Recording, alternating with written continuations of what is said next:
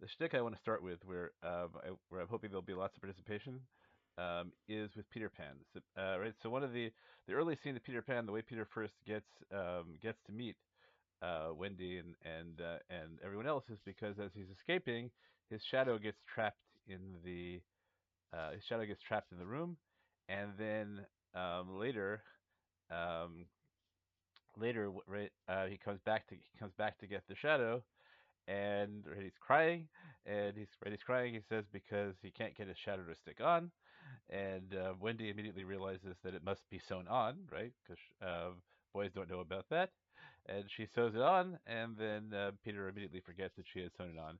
Right? There's a lot of gender satire in lots of ways going on here, but an interesting notion that a person's shadow is part of them and can be separated from them. And even though in the play, the original play, not so much as made of the original novel, but later on, Disney makes a lot more out of the shadow. The shadow comes to life itself. So, what do you understand? All right, let's take away. What does it mean for a Peter Pan to have? What is a person's shadow that goes with them? Is there any symbolism here at all? Right, what would it mean? What would it mean for someone to have a shadow?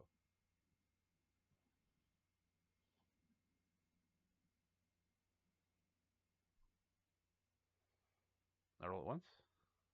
Yes. Hi, Marty.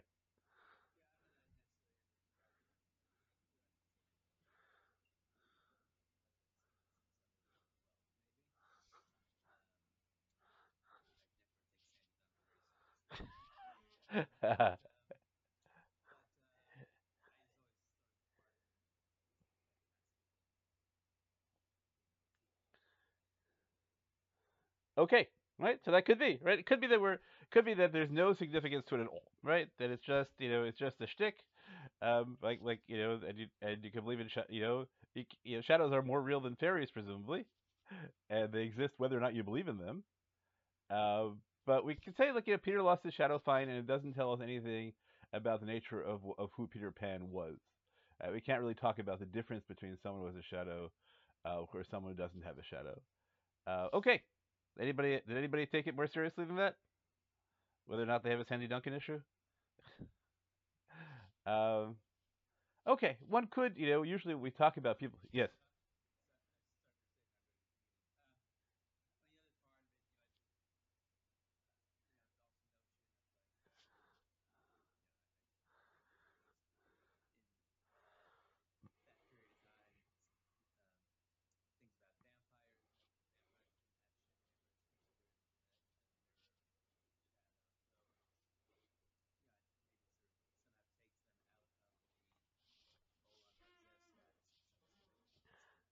Aha. Okay. Interesting. Right. So that's right. Right. Right. Vampires don't have shadows. Right. That's very famous. Right. There's the marvelous Farsight episode about that. If count about that. And why don't vampires have shadows? So to have a shadow means to be somehow alive. Um, or right, we could be darker. We could say that to have a shadow is to have the possibility of death. Vampires don't have shadows, right? Vampires have shadow because they're not alive, and what to be alive means to have the possibility of death, right? That would be a more radical reading. Or we could talk about shadow selves in terms of right, in other kinds of literature, your shadow self is your Yetzer Hara, and you're your Yetzer Tov. And that would also be an interesting thing that Peter Pan is separable that way because he never grows up. Interesting question, right? What Yetzer Lev Adam Raminu Rav means? Okay, good. Right, I think the connection to vampires is really excellent. Um, okay, now why am I thinking right? What's the shtick that connects that to this week's parsha? Maybe more than a shtick is we have in Parshat Shlach. So the Jews say to each other, Perik Yudalit Pasuk Dalit, Nitna Rosh v'Nashuv Mitzrayma, right? Which either means, right, depends what you think the rest Rosh means. Either we'll give ourselves a direction, or we'll appoint somebody, and we'll return to Mitzrayim.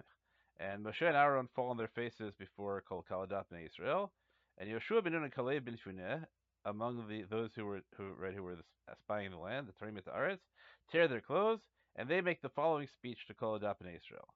Aretz asher avarnu ba laturota, the land that we traversed in order to spy it out. Tava aretz me'od me'od. The land is very, very, very, very good. I wonder, as I say, right, whether the reputation of Ode sends some people back to Reb Meir's, right, the Tov Ma'od on Yom Hashi, V'yarkol Kol Asher Savni Tov Ma'od. Reb Meir says Tov Ma'od Ziyitzer. Somebody says Tov Ma'od Ziyitzer and Reb Meir says Zemita. So I wonder if the Ma'od, in terms of what they saw as the people dying, is somehow referenced here. Okay. Im chafetz banu Hashem. If God finds us desirable, V'hevi itanu al haaretz hazot, and He brings us to this land. U'nesana lanu, and gives it to us. Eretz asher hizavat chalav v'dvash, right? Flowing milk and honey. We all know that. Okay. Ach b'Hashem al timrodu. Don't rebel against God. V'atem al tiru et am haaretz, and don't be afraid of am haaretz, which for now we're going to translate as, right. I think for this week we'll translate as the nation. Right, the people already. Don't be afraid of the people who are currently living there. Ki lachmenu, right? Very vivid image, because there are bread. Sar tzilama me'alehem. So what does Sar tzilama me'alehem mean? The simplest literal translation is their shadows have departed from them. Vashem itanu al tiru'um, and God is with us. Don't be afraid of them. And then everybody's reaction to the speech is to try to stone them. And then Hashem appears in Olam Moed. So what I want to talk about this week is really from a straight Parshanut perspective, although we'll see, often going through all the Parshanim takes one into wild detours. What does it mean that their shadows have, or their sail has vanished from them? So shadow, we can already figure out right, the English analogy is the English, right, is there's shade, right? So a shade and a shadow are connected, and to be in sail is to be a shade. But we'll see that there's at least one other word that is called to mind in Hebrew by tzilam, other than maybe at least two other words, I would say, other than just the word sail. So what are they? What does it mean, right? When Yeshua and Kalev turn to them, or at least, and say their shadows are gone, does it mean they're vampires? So that wouldn't be so encouraging. It's hard to defeat vampires. Maybe they're just distributing garlic. Um, and so right, are the ideas that we suggested for Peter Pan that way, right? Are they it's possible to relate that to the way in which Yeshua and Kalev relate to the Canaanites? So Uncle says, Arab Arabina Mesirin Ada Tukvahon Minhon. So Ada Tukvahon, I think, means the crowns of their strength. Okay, so that's why is that at sale? Okay. The Rishalmi says Chil Gevurton, or Chel Gevurton, which is again the force of their. So Gevurton could mean just their power. It could mean their masculinity. Right, there is a sort of I don't know. It could be some kind of bloody humor going on. That on the one hand, right, because we're later later on, um, later when in the Haftorah, right? So Rachav Hazona, right? Rachav who leads everybody to be Motzi Keri just reciting her name. So it also she's going to make the claim, Lokam Ish Mipnechem, right? She claims that actually, right, there's no right. All of Canaan has become impotent in the out of fear of the invasion of Bnei Israel. So it could be that Chil Gevurton is a reference to masculinity here as well. Okay, right. So far, what we haven't seen is any real relationship to the word sail. Okay, right. The Targum Yerushalmi, if we take the insertion of the tet, so it's of our tlehon meilehon, right? So Jasher there tells you that tlehon is their coverings, like their tablecloth is off. Okay, what does that mean? Ibn Ezra says, Sar Tzilam, ki agibor, im ein lo magen she'agen alav, v'yetzilalo, libo yira. So Ibn Ezra has a very interesting notion that people get very afraid when they don't have their shields. Courage, to some extent, is a function of having a shield, and so therefore, to lose your sail is, in a sense, to lose your gvura. So that's an interesting claim. It's not obvious to me that warriors in all eras had shields. That's an interesting claim. And that courage as a product of having a shield is a very strange and odd claim. um, that I find it very hard to accept. There's just a very odd notion of courage. That courage is a function of having a shield. Shields don't make you invulnerable, although it is certainly a question of what your psychological effect is, and this is something that we're talking, that we're dealing with, worth thinking about in terms of Iron Dome, like the way in which your psychology changes when you have a shield, even though your shield is not invulnerable. But there's just it makes you feel less, it makes you feel less helpless if you have defense as well as offense. Marty, do you want to say something? Yeah, I can hear you.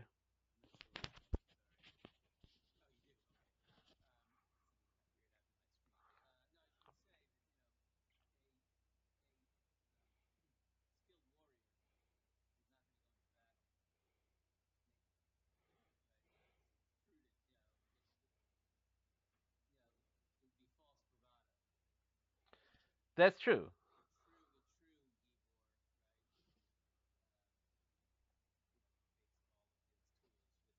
That's true. But are you in fear specifically because of a lack of a shield?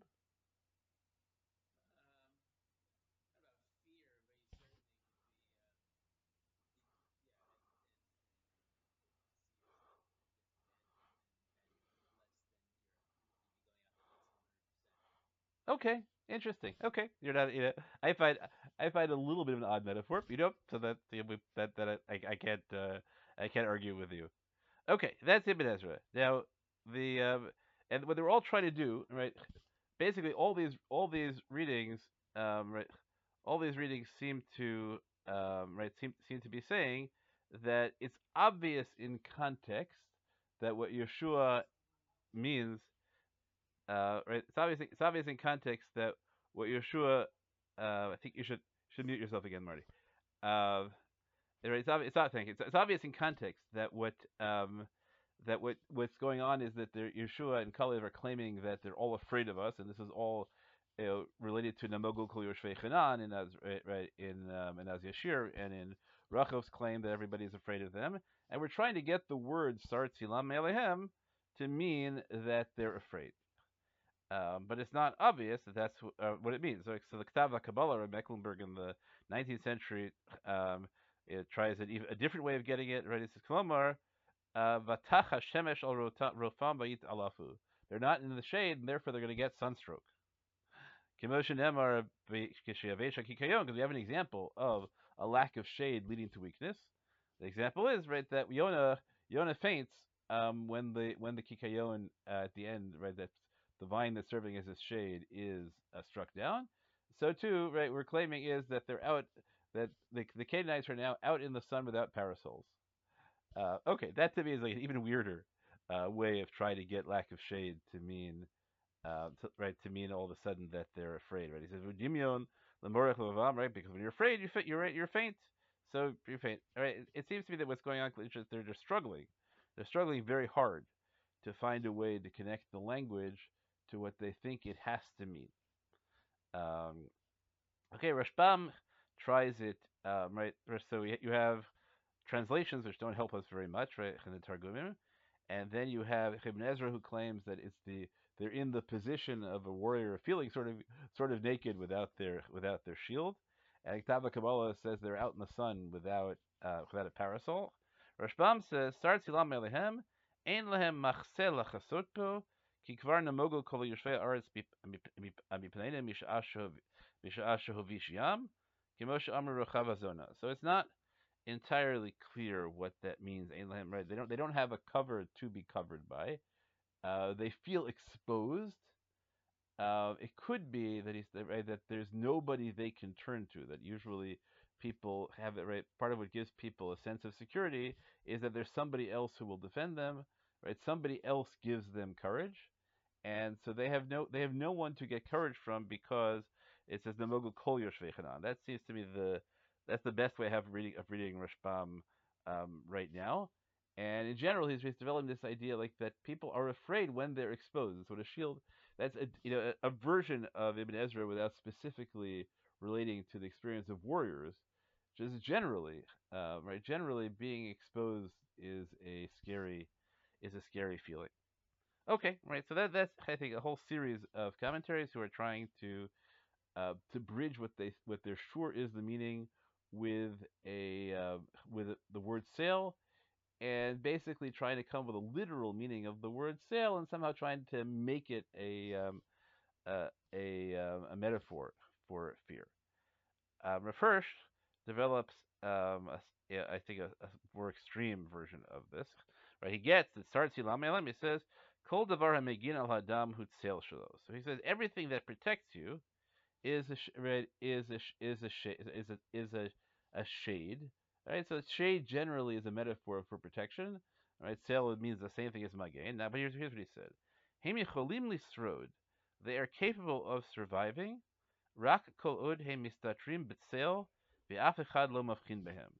Right, so they can only survive so long as they're hiding in the shadow, and nobody can see who they are. Right, so they survive only when they are not exposed. Ach kasherni kanes letocham. But now he's trying to say literally, right? What is Yeshua and Kaleh saying? And then when we enter them, Yikanes Yitanu Hashem. So then God comes with us, im amito with His truth, v'im mishpato and with His judgment, hamevi Yeshua lenoshut, right, which brings victory, salvation. Ulenochach zora shelemetzu, and in the light of this, the radiance of this truth, ye'alem tzilam. So now that right, the bright light of God's truth will will dispel the shadows they're hiding in. Ushchisu sam teitzebim lo al or hashemesh, and their moral corruption will appear in its fullness by the light of the sun. Uliglal shchisos zu hemidonu v'yovedu, and because of this moral corruption, they will be judged. Okay, so here's a right what the reason that they feel the reason that the Canaanites feel exposed. Yeshua's not even talking about their feeling.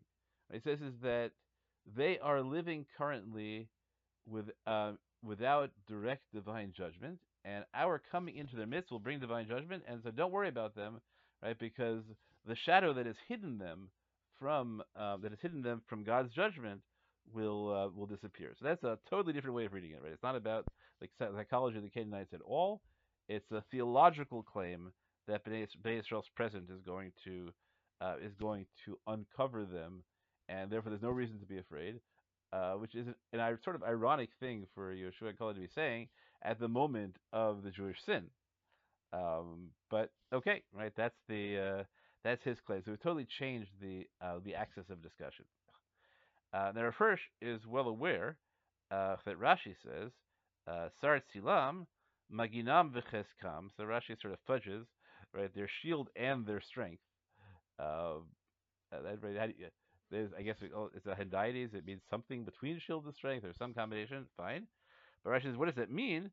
Ksherim shebehem mesu. Right. That Yeshua and Kalev are making a claim about virtue, but not that the Jews' virtue will expose them by comparison, but rather the last virtuous members among them have died.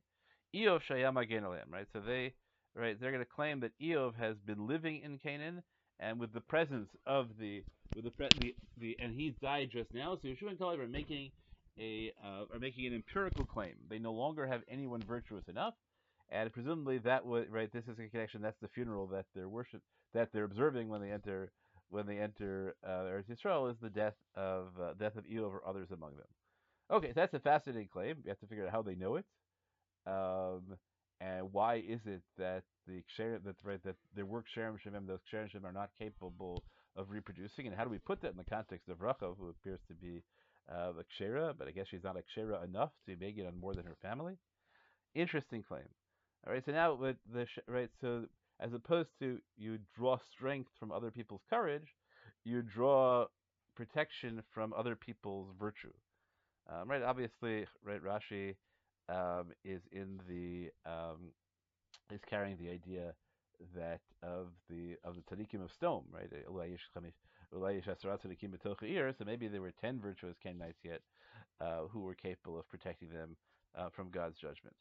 Okay, Shlomo Ganzfried, the author of the Kitzur Shulchan Aruch, quotes Rashi, and he quotes Sforno, who says that they no longer right, and draws the connection to Rachav and says there's no longer any Kilachmenu means that they regard themselves as bread. We could try and contrast that to the other spies say, right, that we saw ourselves as grasshoppers, and so did they, and right. So Yeshua and Kali respond as they saw themselves as bread, and we saw them as bread too.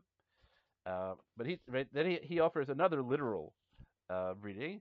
V'ra'inu v'hiskimu v'ra'inu shehiskimu lazov kol magen v'tzina kadei she'yamru l'nos mipnechem. Start Silam means they have already thrown away their shields. They've already thrown away their shields in the expectation of our coming, and they're just planning to run away. So Sar Tzilam Elohim is not a third person. Is not a Sar is not that is not in the it's not indirect. I'm blanking on on the phrase. The missing subject. It means that they themselves threw their shadows away. Okay, interesting, fascinating empirical claim. The assumption there is that had the Jews succeeded in entering then, there would have been no battles. It's only because of the Chedim Raglim there are battles at the end. On the other hand, he connects it to Rachav, which happens after the Chedim Raglim, so tough to know how you fit that. Okay. He thinks that Rashi is right. He has a very fancy reading because he thinks that the word Yura, when connected by et, relates to Yuras Haromus, right? It's a famous, right? There's always two kinds of Yura. There's fear and awe, and et tira he thinks always means Yuras Haromus, and therefore, obviously, on a spiritual plane, I have to say I don't find this terribly convincing at all. And so we're left with so far two models of Sar Tzilam. One model of Sar Tzilam is that it's a metaphor for lack of courage, and another notion of the other notion of Sar Tzilam is that it's a reference to spiritual exposure. And then here's a claim, right, that it's not even a metaphor; it's the actual description. Right, we have right his throwing the shields away. But again, like two kinds of notions: lack of courage, right, in some way, right, reflection of readiness to run, or spiritual exposure.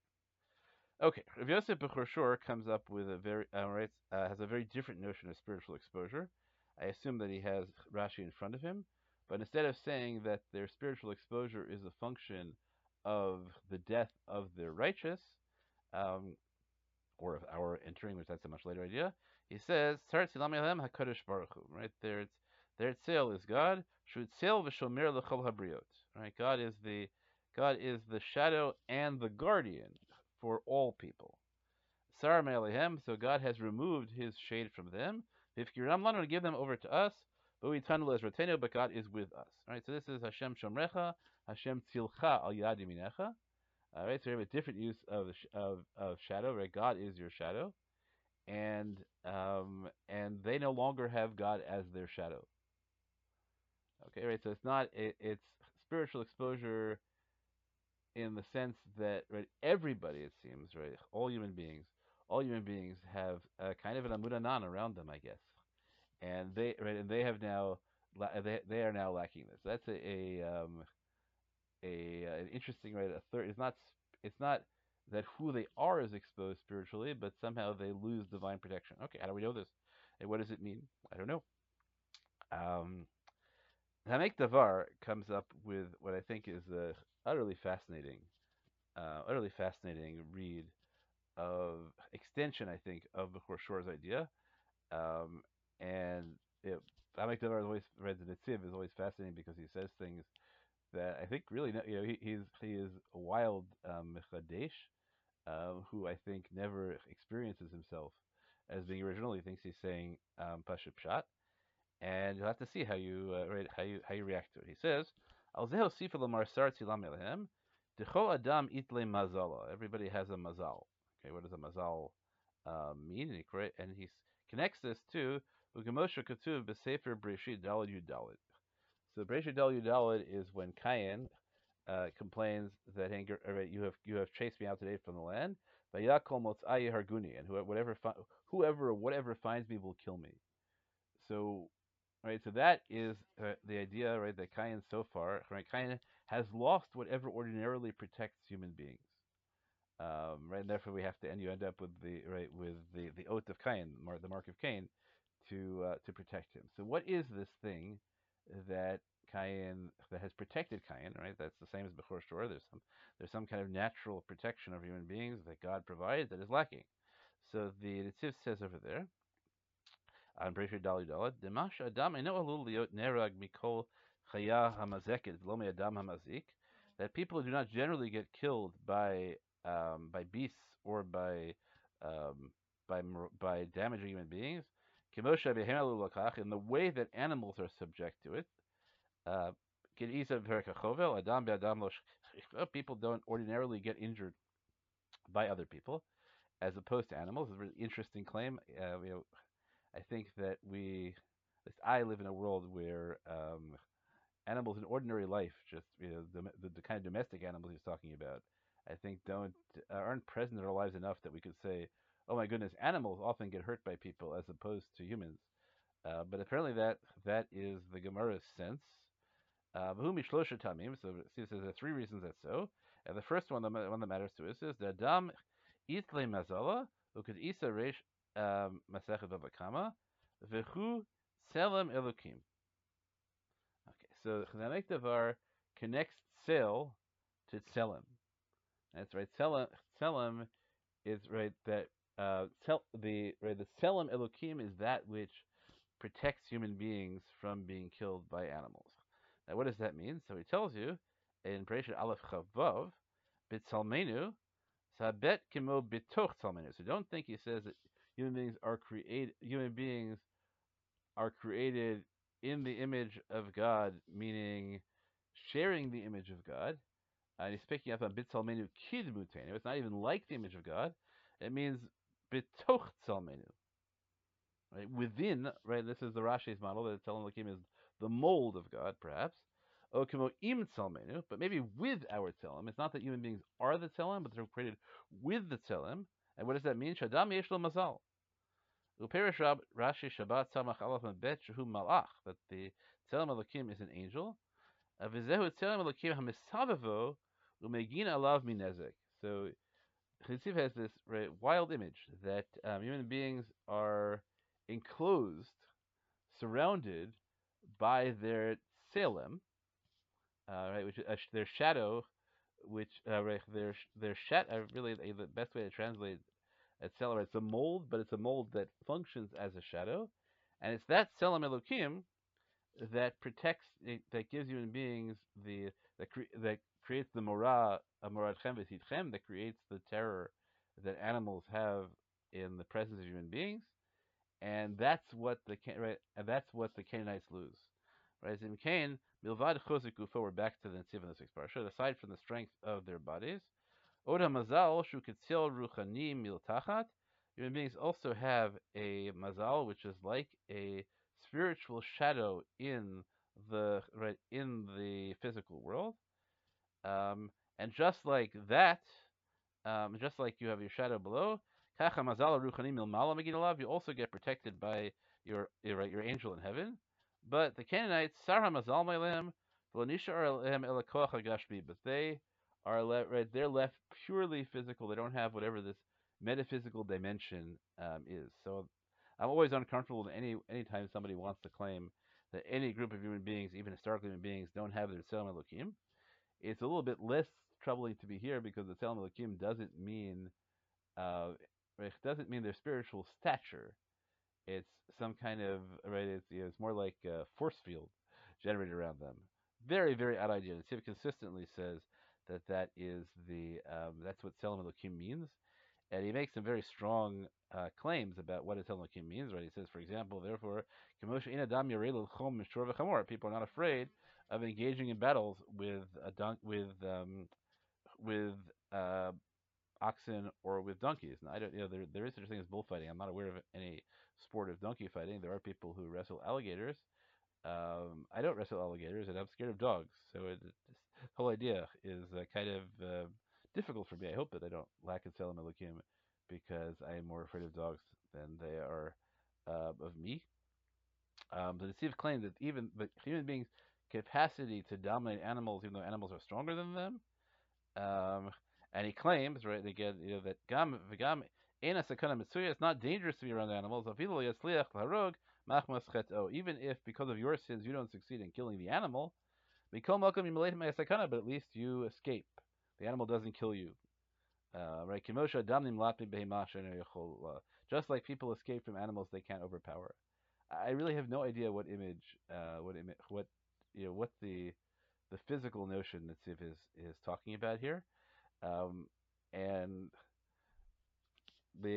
I'm much happier with Selim Elohim being much more directly some sense of similarity to God as opposed right. But what I get out of the Siv as opposed as in addition to just introducing the idea to you is the um, the idea that Sel and Selim are connected, and it is true as Deborah says that we eat animals far more often than they eat us. Of course, there are a lot more animals than there are us, um, and we generally and the reason that we're not eaten by animals, I think, is mostly in many ways we don't live around carnivores, and we do shoot them. If we shoot man-eating tigers, but okay, I still, it's right. Despite that, I think that I'm probably more scared of tigers than they are of me. Although happily we have not had any close contact. Okay, Ramban, um, which is where the tziv was coming from. Ramban quotes Rashi. Quotes right. He has a version of where Bechor Shor is in Rashi. I don't think we have that in Rashi, although maybe I missed it. Right, that the shade, that Silo Shel Makom, that God's shade over them has left. And he quotes Ibn Ezra, and then he says, right, a wholly different notion. Ki belel hachotam lo yet sel l'rosh ish asher yamut b'shana hahi. Everybody knows that on the night in which your Gzar Din comes, you don't have a shadow. L'kach demar kvar tzilam ma'alehem, shenigzar lehem mita. Right, so if you wander through through Canaanite culture, you would discover that the Canaanites are all vampires. They have all lost their shadows because you lose your shadow on the, or at least there was a night at which they all lost their shadow because the night where death is decreed, you lose your shadow. He also refers to the angel above, but that's a fascinating notion which people pick up that there's right that maybe it's Hoshana Rabbah because Hoshana Rabbah is the night of Chasimas Gvardin. So here we have another right, another very I guess literal claim. Sartzilam Melehem means that they have lost their right, literally lost their shadows. So we'll see later, right? So there's right. So the Sam Sofer says the same thing, and it really that death really comes in two parts. That's right. That there's you're losing your tail, right? He says like right. And so the Nadav and Avihu really die by losing their tail before they finally die. And he explains some oddities about the text of the death of Nadav and Avihu, thereby claiming that there's two kinds of death. Rabbeinu Bechaya comes along and he says Kishiyagia.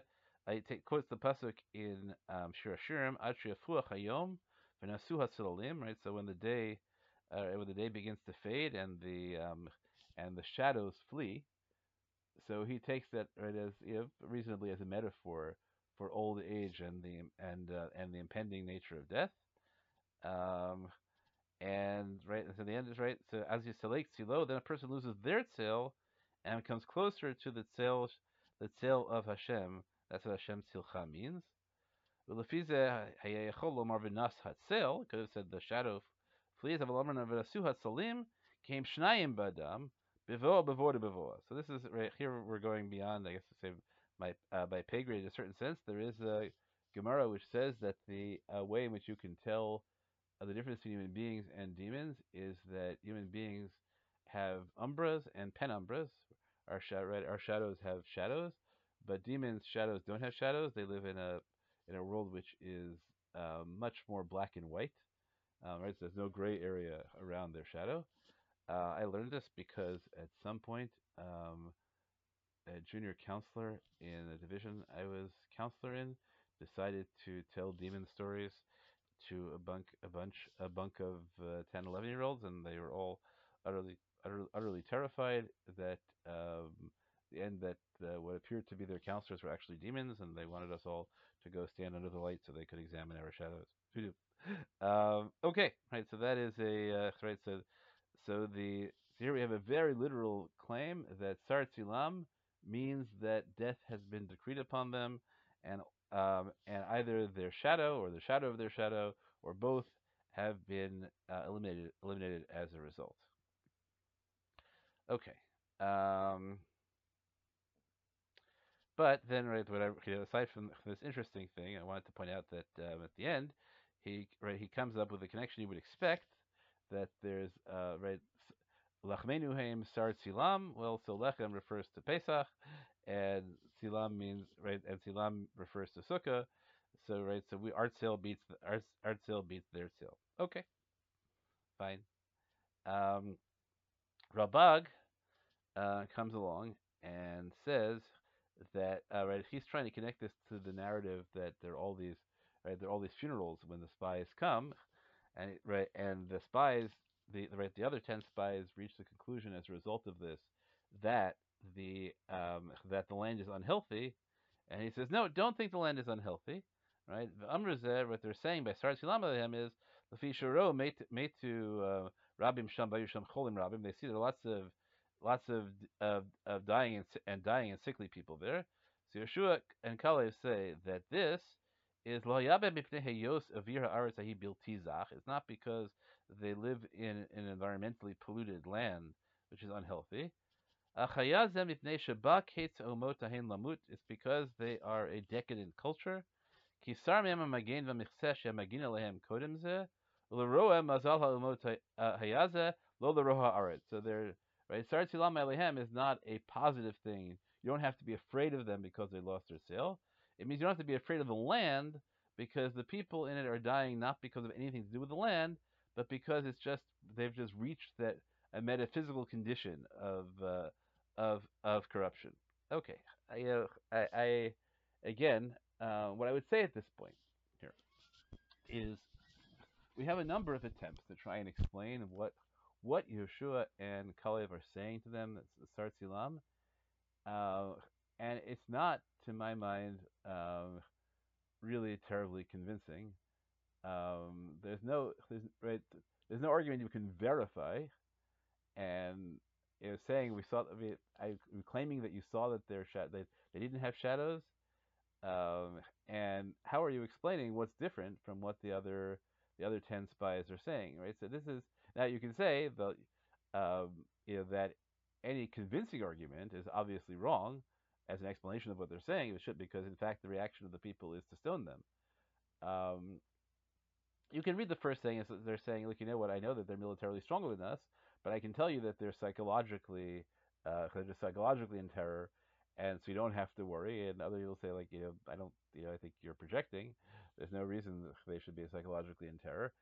And again, like, how do you know this when the other 10 say that we look like grasshoppers to them? Um, so that's and the claims of metaphysical that they're metaphysically already dead. That seems very strange and hard. And the notion that God has ceased to protect them, it's okay, but doesn't have any. It's not clear how we connect that in to anything. Right? Why should that suddenly be true now? Why should they believe you? Not at all clear to me what how any of these things actually. If these were all the interpretations I had, I would say that I find this pasuk still enormously puzzling. Really, it doesn't convince me at all.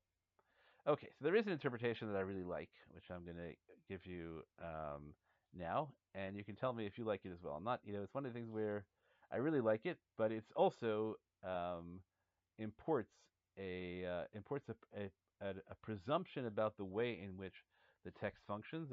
I think that this is, and I think I'm following Ramban in this generally. This is an organizing assumption of Chumash, and so it should not surprise you at all that it's referred to here. But you can tell me if you find it convincing or not. So here's the Maseh Hashem. This is a 16th or 17th century. I never quite remember. Right, it's a nephew of the Marik. Here we are. It's like 16th century. Rebbe Lezer Rebbe Leo Ashkenazi commentary. Really interesting commentary. Says the following. V'omrim sar tzilam. So what does sar tzilam mean? Bi'arnuhu b'mar'eh bein habitarim b'chelik bet. So we explained it. We explained this about the Brit Bein. Shema shenemar sham shelo shalem avon ha'emori zeu she'amar kalev sar tzilam shekvar shalem avonam. Okay, right. So the claim of Sar Tzilam is that we have a historical framing of the Jewish experience in Mitzrayim, which is that they're told that they have to be in Mitzrayim because the sin of the Amorites is not yet complete, and everyone understands this, right? And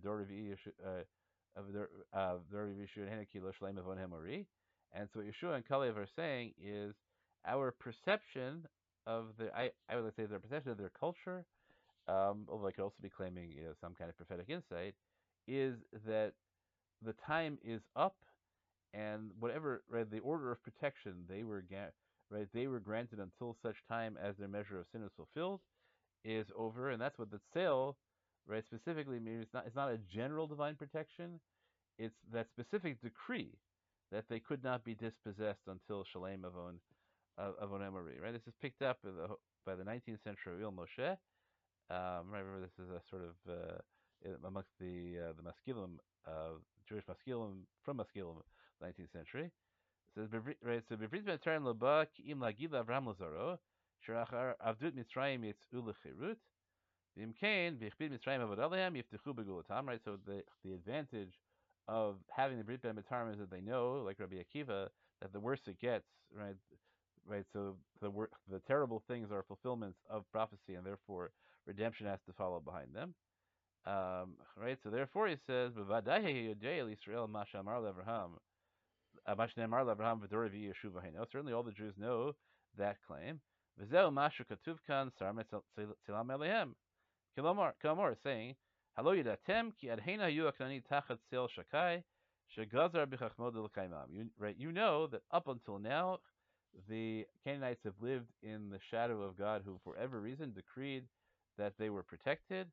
But now their sin is complete and the time has come, and therefore right,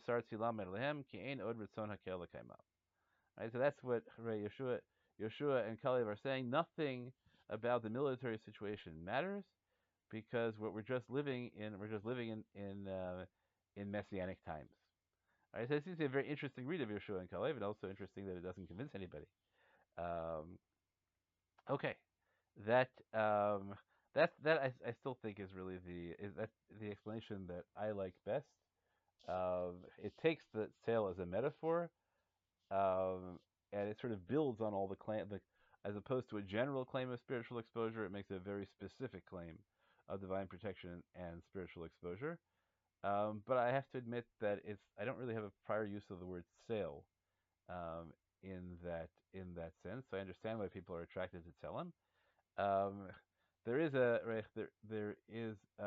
another attempt to try and connect it to Tzalmavit, but that also doesn't seem very compelling, because the Tzalmavit has certainly not been removed from them. Okay. Ibn Ezra Tehillim tries to connect again, a different connection to Tzelem. He makes the connection, Kibbutz Tzelem and Kibbutz Tzalmavit, but he thinks that really other totally wild interpretation of Rav Nochel Beinai Ki Adam Domel Tzelem, but a Tzelem means something changeable, right? The Tzelem, but this again connects us to the astrological realm. Very, very odd. Okay.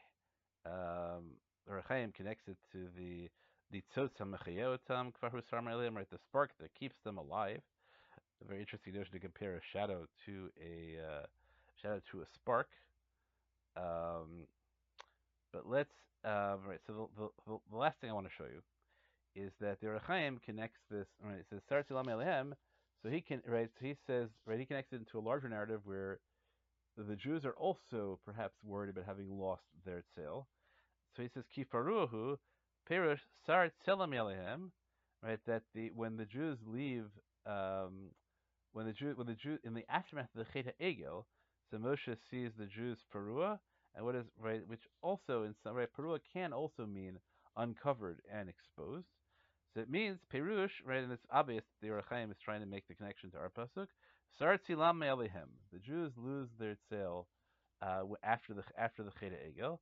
Ki noam Hashem haya alehem miyom shekiblu haTorah v'husar mesuchatam. Right. So, right, whatever, some aura of God was upon them, and it's right, and now their covering has been removed. And you can see the same image, and he says, "What, right? Kifra o Aharon." So why is Aaron responsible for their uncovering? So Aaron, for the Jews, right? He claims that Aaron is blameless in the Egel. Aaron serves the same function for the Jews. For the Jews coming to Canaan, served for the Canaanites allegedly, right? Which is to expose their sins by their relative innocence. So that's a very strong reading of the story of the Egel, that Aaron is so virtuous by comparison that it exposes the sin of the Jews. The challenge of Or HaChaim's reading is, if the Jews have lost their sale also, so all Kalev Yeshua are saying is they're the same as us. So why is that a convincing argument at all? So I think you'd have to claim either that the word sale is a general word of referring to aura. The Jews have lost one kind of aura, but the Canaanites have lost an even more basic aura. I think you'd have to make a claim like that. Um, I don't really have a way of making it convincing. One could claim that, after all this, that Sarat Silam is an idiom that anyone in biblical times would have recognized immediately.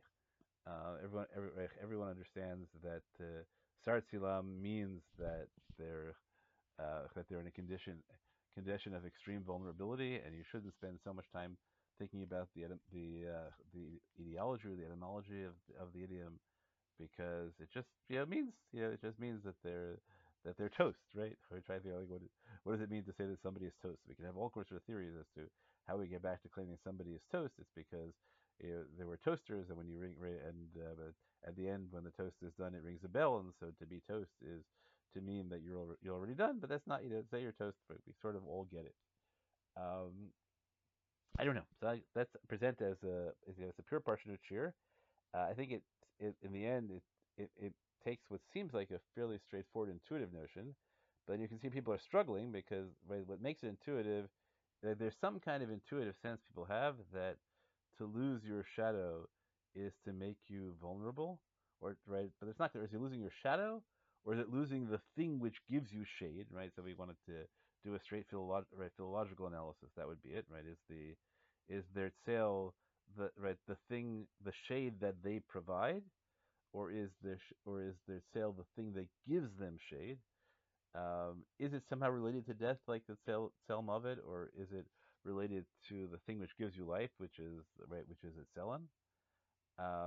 Does it mean that there's something fundamental about them that's lost, or does it mean that there's something that was protecting them from us that's lost, or does it mean that somehow God is not shielding them, whereas He had been previously?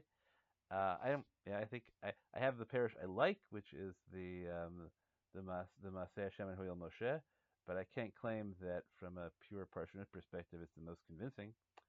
Okay, that's all I have to say this week. If anybody has comments, you're welcome to make them. Hi.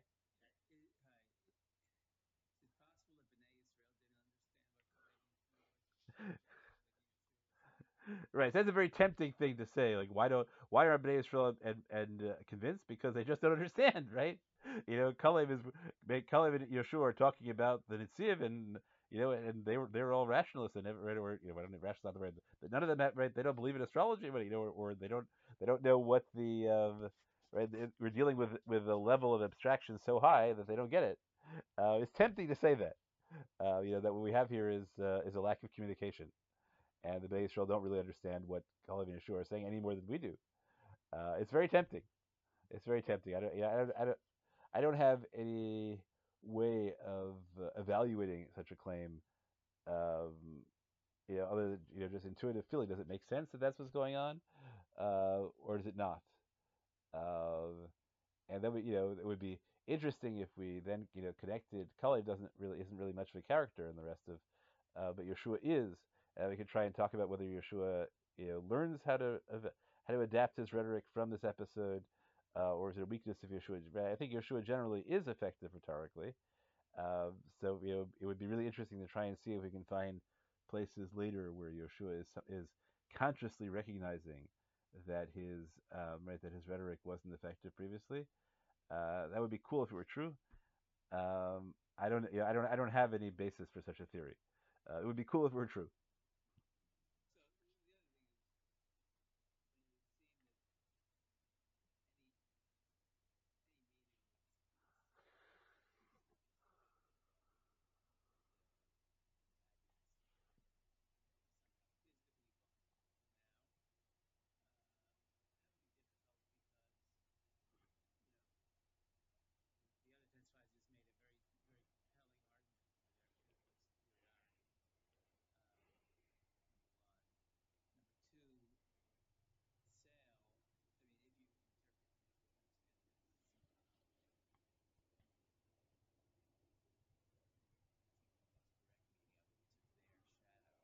Hmm.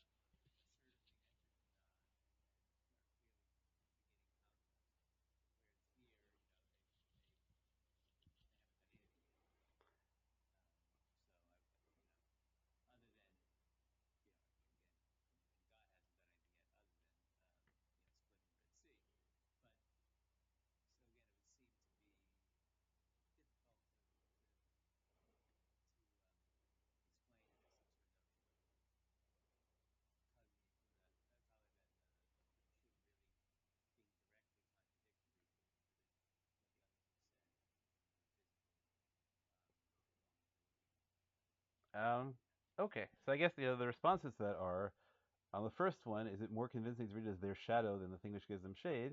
So Hashem tzilcha yad minecha is a pretty good pasuk, right? You have to grant that if God is your tzel, right, God isn't your shadow, right? So that's right that's a reasonable response.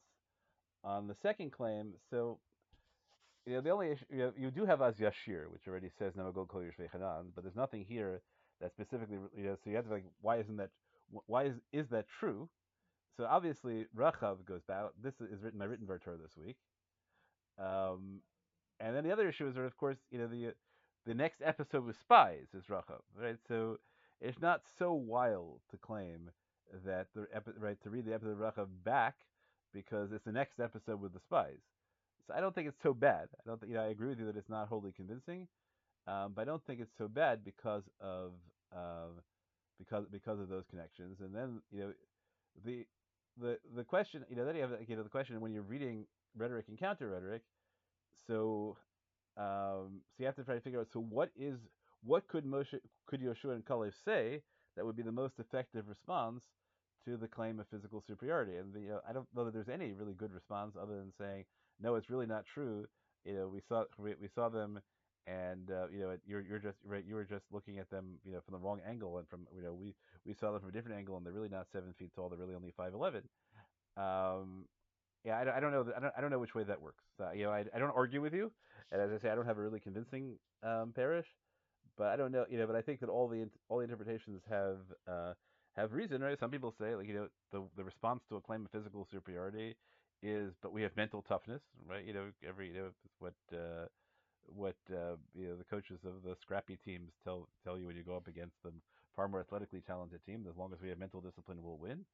Right? There are all sorts of armies that are built on that notion that that our discipline and our courage and our under will win. And then there are people who think that now the only response to a claim of physical failure a physical strength is some kind of some kind of metaphysical strength, and just referring to psychology isn't good enough. Um, and then um, and then some people have to say that metaphysical strength isn't enough. You have to have a specific metaphysical cause. Okay, I don't have more than that.